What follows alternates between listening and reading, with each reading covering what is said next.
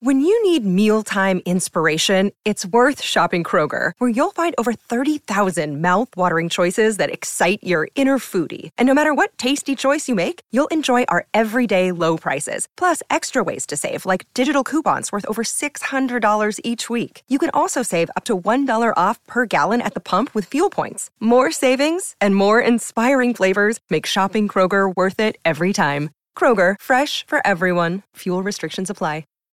This episode is brought to you by Shopify. Whether you're selling a little or a lot, Shopify helps you do your thing, however you cha-ching. From the launch your online shop stage, all the way to the we just hit 1 million orders stage. No matter what stage you're in, Shopify's there to help you grow. Sign up for a $1 per month trial period at shopify.com/special offer, all lowercase.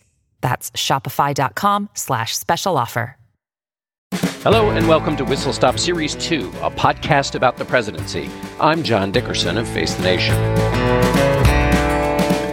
Donald Trump has reminded me of John Kennedy lately, and yet not reminded me of John Kennedy at all. This is not the total ball of relativism episode of Whistle Stop, but a meditation on the ways in which presidents communicate.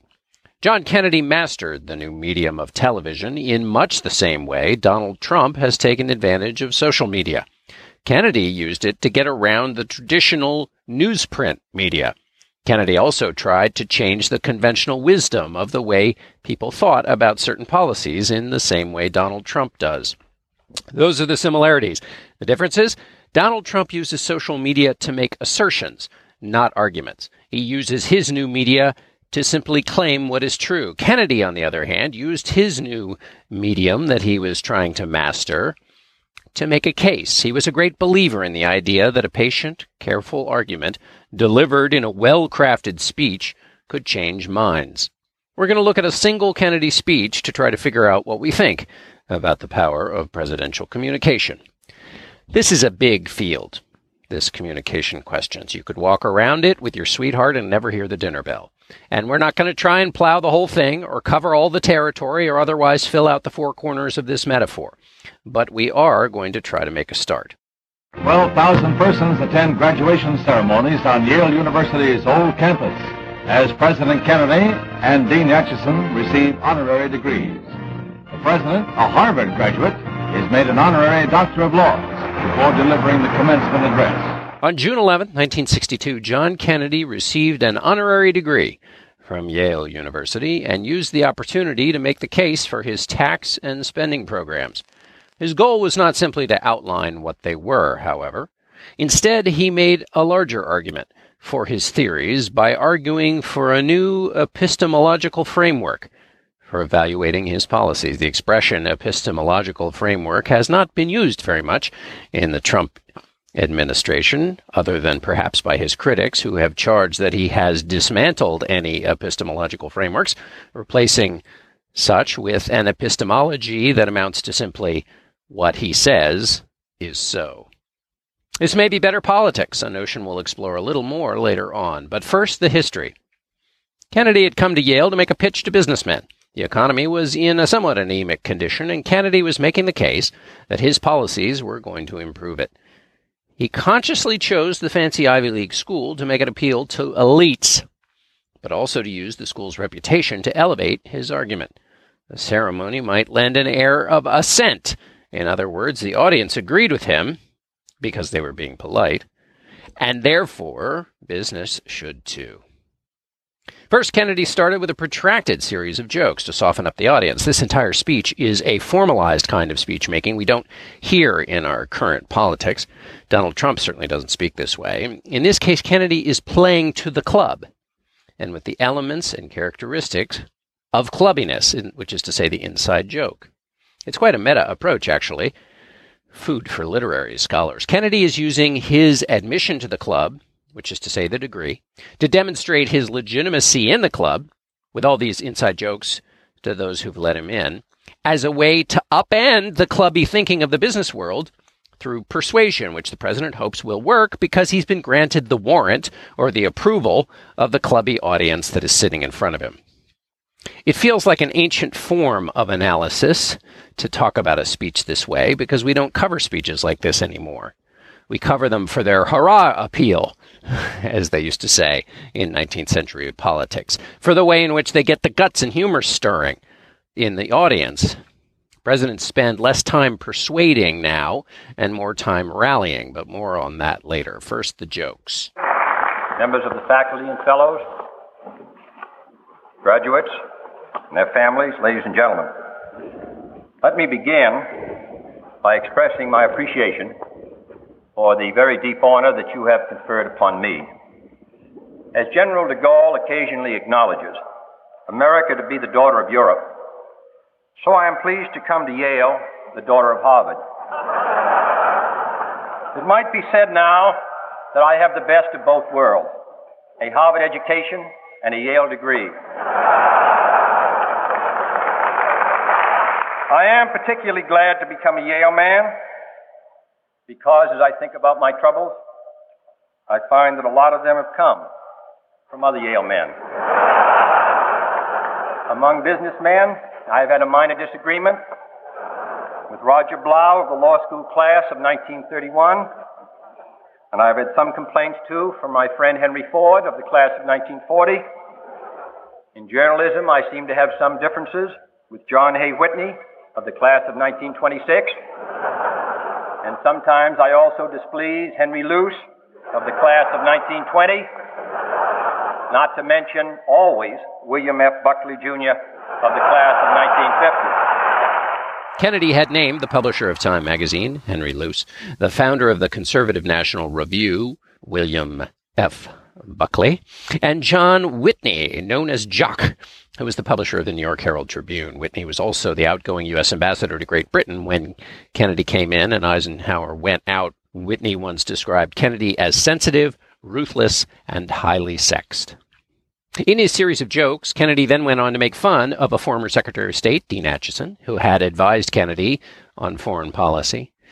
Kennedy's national security advisor, Mick George Bundy, who had been demoted after a disagreement over the Bay of Pigs, and Under-Secretary of State Chester Bowles, who had vehemently opposed the Bay of Pigs in that early period of the Kennedy administration. I even have some trouble with my Yale advisors. I get along with them, but I'm not always sure how they get along with each other. I have the warmest feelings for Chester Bowles of the class of 1924, and for Dean Acheson of the class of 1915, and my assistant McGeorge Bundy of the class of 1940, but I'm not 100% sure that these three wise and experienced Yale men wholly agree with each other on every issue. So this administration, which aims at peaceful cooperation among all Americans, has been the victim of a certain natural pugnacity developed in this city among Yale men. Now that I, too, am a Yale man, it is time for peace. Last week at West Point, in the historic tradition of that academy, I availed myself of the powers of Commander-in-Chief to remit all sentences of offending cadets. In that same spirit, and in the historic tradition of Yale, let me now offer to smoke the clay pipe of friendship with all of my brother Eli's. And I hope that they may be friends, not only with me, but even with each other. Next, the president pivoted in his speech. Again, I'm going to do a little literary criticism here. How do you move from the funny stuff that you're supposed to open your speeches with? Any speech writer will tell you that. Liz Carpenter, who was the press secretary for Lady Bird Johnson, wrote a book about speech making, and I think it was called Start with a Laugh. But how do you move from the funny stuff to your serious argument?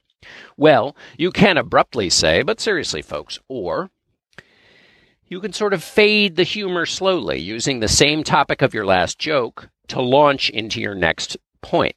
It's sort of the rhetorical equivalent of the no-look pass. So back to Kennedy. Listen to how he transitions out of his jokes about Yale to presenting the first stage of his argument. And what he's going to do is try to make a claim about history and change. Remember, this is the president who ran on promising a new generation, a turning of the page. And so he is making the case both for the historic weight of the issues he's about to raise, but also he's making the case for change by talking about history. In any event, I'm very glad to be here. And as a new member of the club, I have been checking to see what earlier links existed between the institution of the presidency and Yale.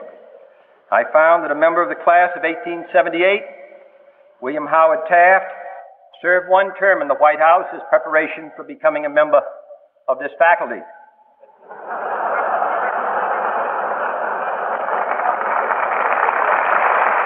And a graduate of 1804, John C. Calhoun, regarded the vice presidency quite naturally as too lowly a status for a Yale alumnus and became the only man in history to ever resign that office.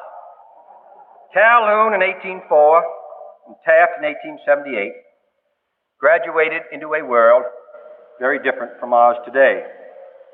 They and their contemporaries spent entire careers stretching over 40 years in grappling with a few dramatic issues on which the nation was sharply and emotionally divided. Issues that occupied the attention of a generation at a time. The National Bank, the disposal of the public lands, nullification or union, freedom or slavery, gold or silver. Today, these old sweeping issues have largely disappeared. The central domestic problems of our time are more subtle and less simple. They relate not to basic clashes of philosophy or ideology, but to ways and means of reaching common goals, to research for sophisticated solutions to complex and obstinate issues. The world of Calhoun, the world of Taft, had its own hard problems and notable challenges, but its problems are not our problems. Their age is not our age. As every past generation has had to disenthrall itself from an inheritance of truisms and stereotypes, so in our time, we must move on from the reassuring repetition of stale phrases to a new, difficult, but essential confrontation with reality. What I think Kennedy is saying is that the problems today are just as important as those of the past, but they are subtle. You have to squint. You have to have patience, and you have to be willing to change. That last line is key, and that's Kennedy saying, we must move on from the reassuring reputation of stale phrases to a new, difficult, but essential confrontation with reality. That's Kennedy telling his audience at Yale and in the business community that they can't move forward if they're stuck in the past. Now, here's an alternative reading of this passage, and it comes from Richard Reeves, the fantastic Kennedy biographer. He writes in Profile of Power of that passage where Kennedy makes the comparison between previous presidents and previous eras and the problems they had to solve. Here's what he says about that passage. There was an underlying theme that showed that, despite the ringing rhetoric of many of his public statements, Kennedy seemed to think that he was a man born too late. He believed there was no great problems to be solved, no great dragons to slay, no great compromises to be made. Pragmatism and the tuning and polishing of machinery of government might be important and necessary, but they were boring. I essentially defer to Reeves, especially since Kennedy found business talk, which was the purpose of this speech, somewhat boring. But I see that passage as actually a rhetorical sleight of hand or a rhetorical piece of finery and filigree, and less a sign of the view that Kennedy thinks he lives in unremarkable times, especially since the Bay of Pigs, which was part of his earlier jokes about his advisors, was just a year before. And regardless, the Cuban Missile Crisis in October of 1962 would certainly put all of the excitement in front of the president that he could possibly hope for. All right, but let's leave aside all of that little detour and focus on what the speech is actually about. The speech is about how the president is going to get the economy moving again, and here I'm relying on Reeves's storytelling to give you the context of why he cares about the economic conditions and why he's making this pitch to the business community. On Kennedy's birthday, this is the one celebrated famously that year by Marilyn Monroe, who sang to him at Madison Square Garden. On his birthday, the 29th of May, the New York Times carried a headline, "Stock prices dive in sharpest loss since 1929 break. $20.8 billion of value erased." The stock market had dropped 35 points. Blue Monday, they called it. Others called it the Kennedy crash. The president was blamed because pundits said business didn't trust him, or they thought the market was balking from his attack on U.S. steel and the famous line that trickled out from that fight. What was that fight? Briefly, the U.S. steel companies had made an agreement with the Kennedy administration that they would not raise prices on steel. Kennedy was desperately afraid of inflation. Steel workers were about to strike. He was desperately afraid of that, too. So to avoid the strike, workers got some fringe benefits from the companies, but not wage increases. And in exchange for not having to pay wage increases, the companies promises not to raise prices. But then they broke their word, raising steel prices. And so on April 11th, in an April 11th, 1962 press conference, Kennedy called the price hikes, quote, a wholly unjustifiable and irresponsible defiance of the public interest. He criticized, quote, a tiny handful of steel executives whose pursuit of power and profit exceeds their sense of public responsibility. The executives had, quote, utter contempt, unquote, for the United States. Then, in private, Kennedy added the line that rocketed around the boardrooms and fancy clubhouses of the CEOs. Kennedy said, quote, my father always told me that all businessmen were sons of bitches, but I never believed it until now. Well, the line, you can see why business was suddenly cool to the new president. Suddenly, the issue of confidence in the administration was a constant source of conversation. The value of all the stocks, in this period right before the Yale speech, was down 25%. And the joke told in Wall Street was that Joe Kennedy, who had been mute since having a stroke, said his first word in ages. And he said, to think, I voted for the son of a bitch. Kennedy was labeled anti-business. He was called a socialist. So the ideological debate between the president and business, there was the confidence question. Did business have confidence in a president they thought was against him? But then there was an ideological debate about policy, and this centered around the deficit and spending. Business wanted the deficit shrunk. Kennedy's chairman of his Council of Economic Advisors, Walter Heller, wanted a pump-priming tax cut. In other words, he was a bit of a supply-sider. Cut taxes. People will have more money in their pockets. They'll spend it at the counter, slapping down the dollar bill, and that'll lead to more growth and more jobs, and that will lead to greater tax revenues. Business needed investment, and it was competing with dollars that went to pay taxes. So cut the taxes, I'm paying my dollar now to the corner store and not to Uncle Sam. So this is an argument for deficit spending, and business had to be convinced that deficits meant new private investment and new jobs. An interesting debate popped up in the Kennedy administration at this point, in this April-June period of nervousness. Should the president talk about the matter? This matters because the stock market is a volatile and difficult thing. A president doesn't just want to tie his fortunes to the market success because the market operates on funny humors. This is why Donald Trump is playing with fire when he boasts about the stock market increase on his watch. Say the market corrects for reasons having nothing to do with the president's policies. A president who has heralded the market as a response to his tenure and his good policies then can't duck the negative reviews when the numbers start heading for the basement. John Kennedy did not talk. Instead, his administration put out the word that the market was reacting to the fact that Kennedy's policies at the beginning of his administration had whipped inflation. This was clever spin because the concern the market was demonstrating, or that people interpreted the markets as demonstrating, was the other way, that Kennedy's actions taken in his first 161 days of office to goose the economy had been a failure. He had taken 7 measures, from extending unemployment to helping farmers to helping with housing to increasing Social Security payments, all in an effort to goose the economy. They'd all been passed into law in those first 161 days, and the market reaction was a verdict on whether they were working or not, or so the public conversation suggested. Okay, so the administration, secondarily, in addition to deciding not to talk about the market's gyrations up and down, also quieted down talk of a tax cut and basically wrapped it inside comprehensive tax reform.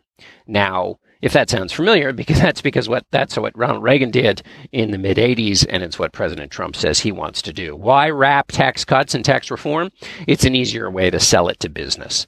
They don't want just tax cuts for all that deficit spending. And why did they not like deficit spending? They thought it raised interest rates. That's why business didn't like it. So that's the context of the speech at Yale. So Kennedy has to make the case for his tax reductions that his government expenditures, which led to the expansion of government in the areas, again, of infrastructure, housing, and minimum wage was increased, that those were not bad, that big government was not bad, and that it was wrong to claim that a public lack of confidence in the administration was causing whatever stock market gyrations were taking place. So there are three things going on here. Three arguments he's trying to make. And this is what he's trying to do. He's trying to advance three arguments that the business community does not believe. So that's a Herculean act of presidential persuasion. That Kennedy would even try to completely change the minds of the business community in a speech relied on a vision of the presidency that we don't really see much anymore. It relied on the idea that the president could persuade. And the chief architect of that was a political scientist named Richard Neustadt, the author of a set of influential memos written for President Kennedy as he entered the administration. Despite his status, Neustadt explained in the book that rose out of these memos, a president does not get action without argument. Presidential power is the power to persuade. Not getting action without argument means you can't just order people to do things. You're going to get pushback from the courts, from Congress, from the bureaucracy. So you must persuade. It's a place where rhetorical power and argument then were a possible route to persuasion, since brute power only got you so far in a system designed to make a president weak. Kennedy believed that he could persuade because he felt he was a master of the modern communications medium. He looked good on television, and he used his television press conferences to build up his power. The press conferences were in the classic Neustadt formulation. They were acts of creating power, acts of creating influence. So you take an action today to build influence and power, and then you can spend and use that influence and power tomorrow. The way that would work with a press conference is everybody loves your press conferences. They tune in. They think you're great. That means you can say something in a press conference and influence, for good or ill, somebody who you're dealing with. They know you always have that in your back pocket. And what's the similar analogy with Donald Trump? Well, if you talk to business leaders who are critical of Donald Trump, whether it's in the drug industry or the tourism industry or even manufacturing, a lot of these CEOs don't want to speak out because they're worried, particularly in a company that relies on consumer purchases. They're worried he'll tweet and put the finger on them the way he did with Boeing and with Carrier, and they don't want that kind of bad publicity. According to Robert Dallek in An Unfinished Life, quote, Kennedy believed that weekly press conferences, which were broadcast live on television and radio for the first time in American history, were making a difference. And here I'm going to repeat Ben Bradley's anecdote from Conversations with Kennedy.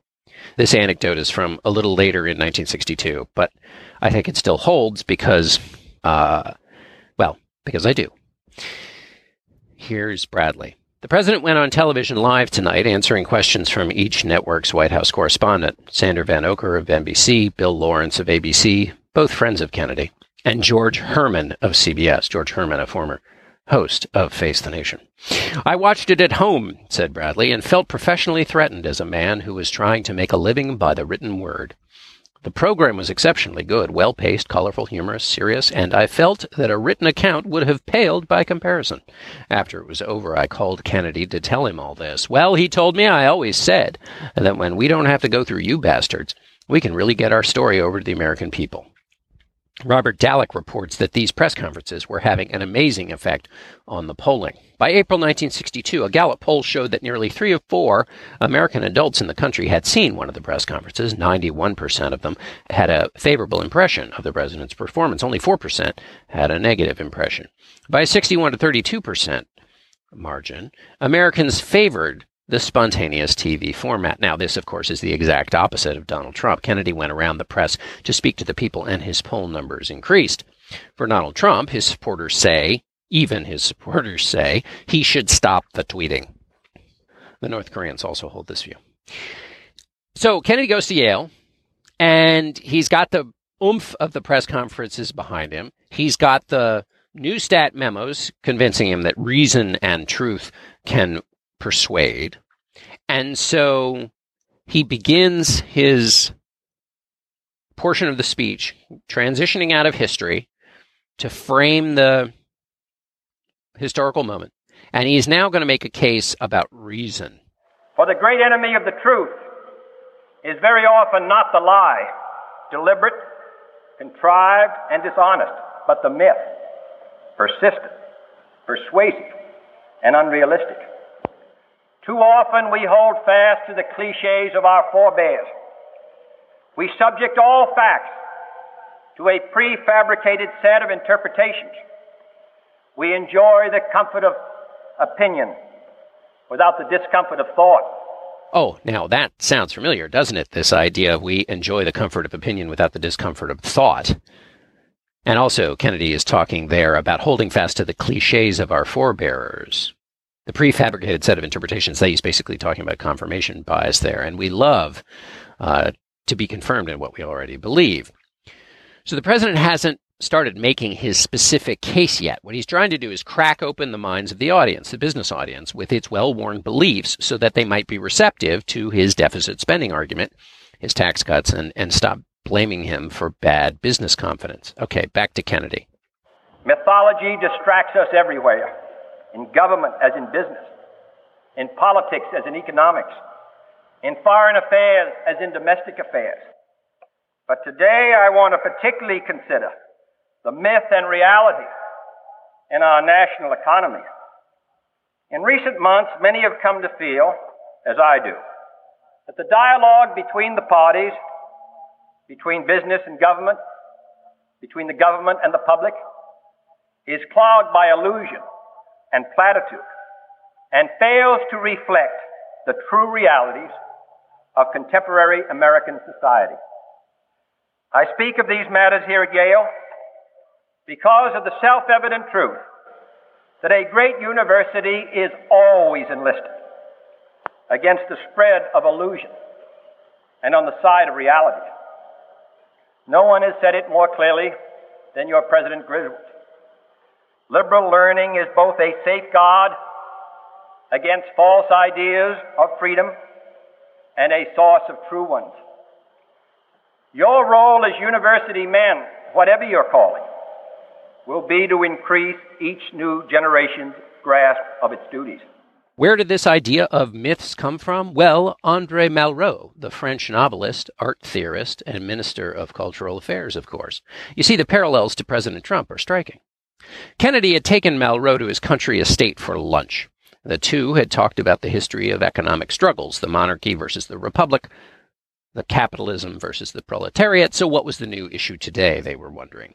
The management of complex industrial societies, said the president. It wasn't ideological, it was technical. It called for a new way of thinking. This is where this idea came from. So in the speech, then Kennedy aligns himself with the idea of dispassionate reason. And he, of course, is cloaking himself. He's literally cloaked in a hooded garment because he's getting the degree. He cloaks himself in the reason of a university, not the political tit-for-tat cut and thrust of the presidency. He's not making a partisan response once he's been attacked, though, of course, that's exactly what he's doing. He's making a partisan response, but he's sneaking it in. What he's saying is he's eschewing the partisan response a president could muster for a rational one. So here's how he puts that. I emphasize that I am concerned here not with political debate, but with finding ways to separate false problems from real ones. If a contest and angry argument were forced upon it, no administration could shrink from response. And history does not suggest that American presidents are totally without resources in an engagement forced upon them because of hostility in one sector of society. But in the wider national interest, we need not partisan wrangling, but common concentration on common problems. I come here to this distinguished university to ask you to join in this great task.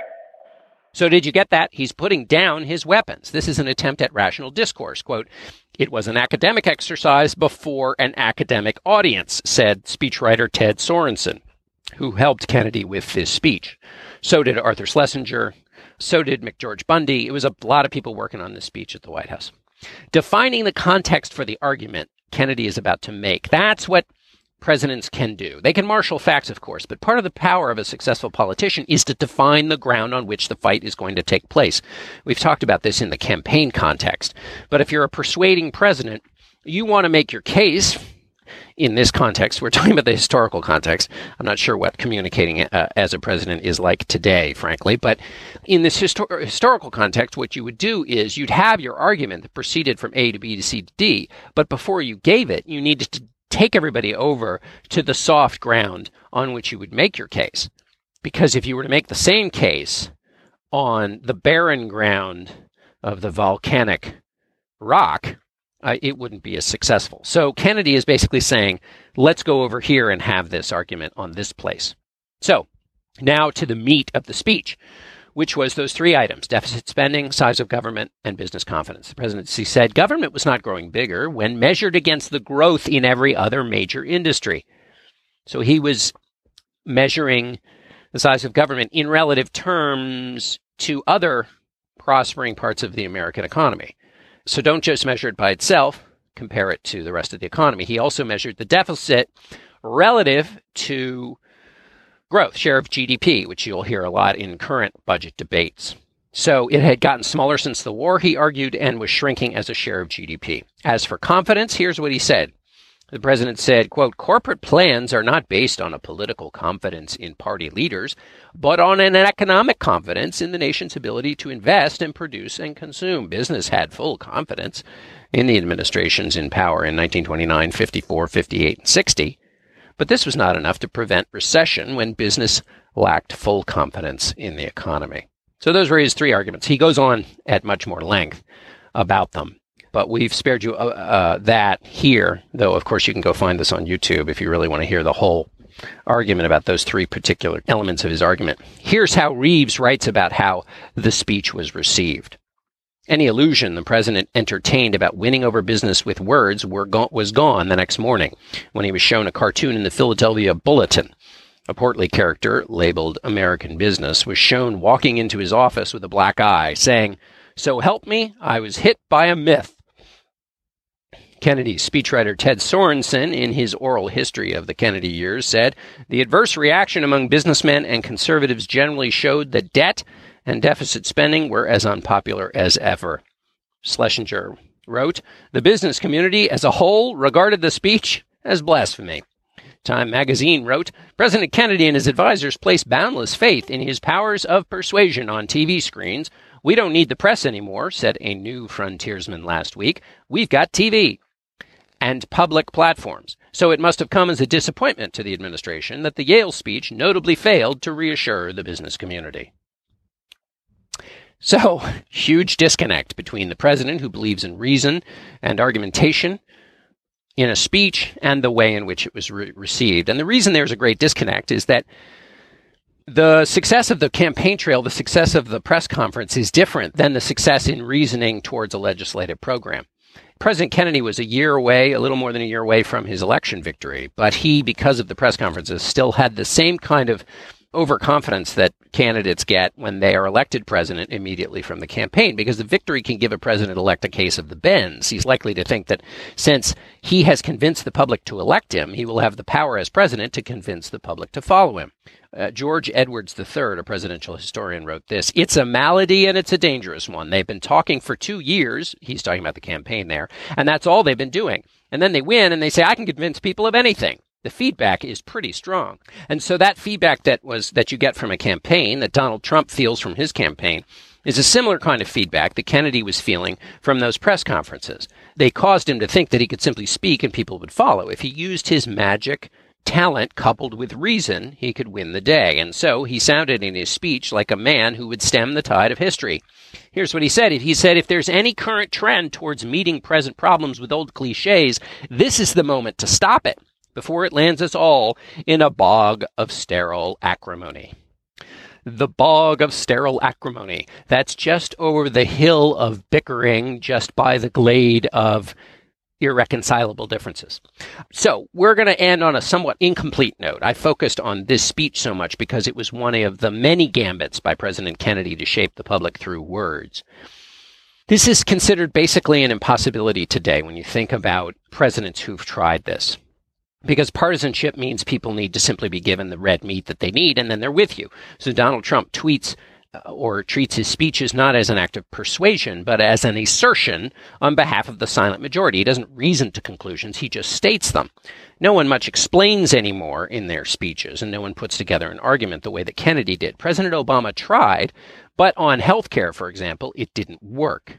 In the sense that the oratorical flair of the successful candidate Obama could not change the minds for the bill. And you remember there was that period around the Affordable Care Act when he was trying through oratory to change people's minds. Later, he just pretty much gave up or directed his speeches to his constituency. There was a period where people were saying, if President Obama would just give more speeches, if he would only talk and use that great rhetoric from the campaign, which fundamentally misunderstood the difference between a campaign where you're making people choose between a binary choice and governing, where the series of choices and change that you're offering is more frightening and harder.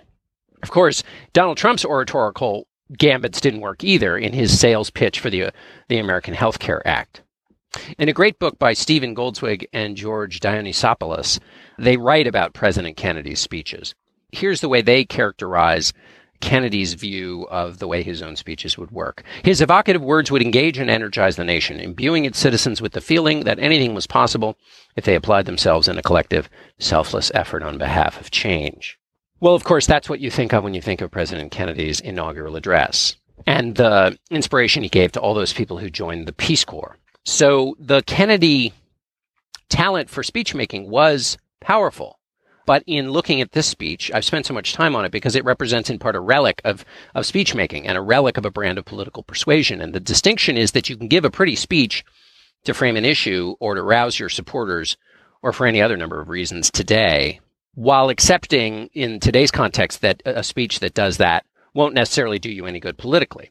But Kennedy believed that you could do both, that you could give a pretty speech, and the prettier it was, the better it was, the more interlocking the argument, the better the case you made as a rational marching from point to point to point, the better chance you had of molding public opinion. He believed, as Goldswig and Dionysopoulos write, that, quote, the fundamental problem of a democracy was how to overcome its inherent inertia and arouse it to action. As he did in his famous inaugural address, Kennedy thought you could move people by calling them to a national mission. And that's what he was trying to do with this speech at Yale. Through reason, he was calling people to a set of economic policies for a new age. The speech was a failure as a piece of rhetoric, at least as it was judged by the business community immediately afterwards, although Kennedy did get his tax cut. But the speech itself is a perfect example of a theory of presidential persuasion that we will come back to again and again on future whistle stops. So I started this whole conversation off by saying that President Trump and President Kennedy reminded me of one another. Well, of course, President Trump doesn't try to reason to a conclusion in his remarks, but his effort to use his new medium to get around the traditional existing medium is very similar to President Kennedy. For me, this speech that we've spent so much time on here at Yale, which is not one that people might rush to if they were to pull the one Kennedy speech that moved them. But for me, in the analysis of speech-making and persuasion, you can almost take Donald Trump and put him at one end and take President Kennedy and put this speech at the other end in terms of the way in which two different presidents try to make their cases to the public, one with a carefully argued long series, and then another who makes basically short burst appeals to his base. And it is inside of that spectrum that we'll spend some of our future whistle stops as we look at the evolution of presidential communication, whether presidents can communicate in any way other than simply partisan terms, and therefore whether all the old rules about good speeches, because our partisanship is so locked in, and there are no actual persuadable people in the political class anyway, that presidential rhetoric has really atrophied, or if politics is being thrown upside down and we are in a moment of flux where you have Democrats becoming Republicans who voted for Donald Trump and Republicans abandoning the party for its support of Donald Trump, and there are maybe then more voters up for grab in a destabilized moment, then you could foggily fumble and paw your way through to a place in which presidential argument making and a linear approach to an issue might come back and look at least a little bit like this speech we've spent so much time on today. We'd love to hear what you think of Whistle Stop. Send us an email at podcast@slate.com. Or even better, leave us a review in the iTunes store. It helps us spread the word. Our producer is Jocelyn Frank. Our executive producer of Panoply Podcasts is Steve Lichtai. And our chief content officer is Andy Bowers. Our Whistle Stop Crackerjack researcher is Brian Rosenwald, who is not a Yale man himself, but is honorary in every degree, as far as I'm concerned. Whistle Stop is a part of the Panoply Network. Check out the entire roster of podcasts at panoply.fm. I'll be back in 2 weeks with another edition of Whistle Stop.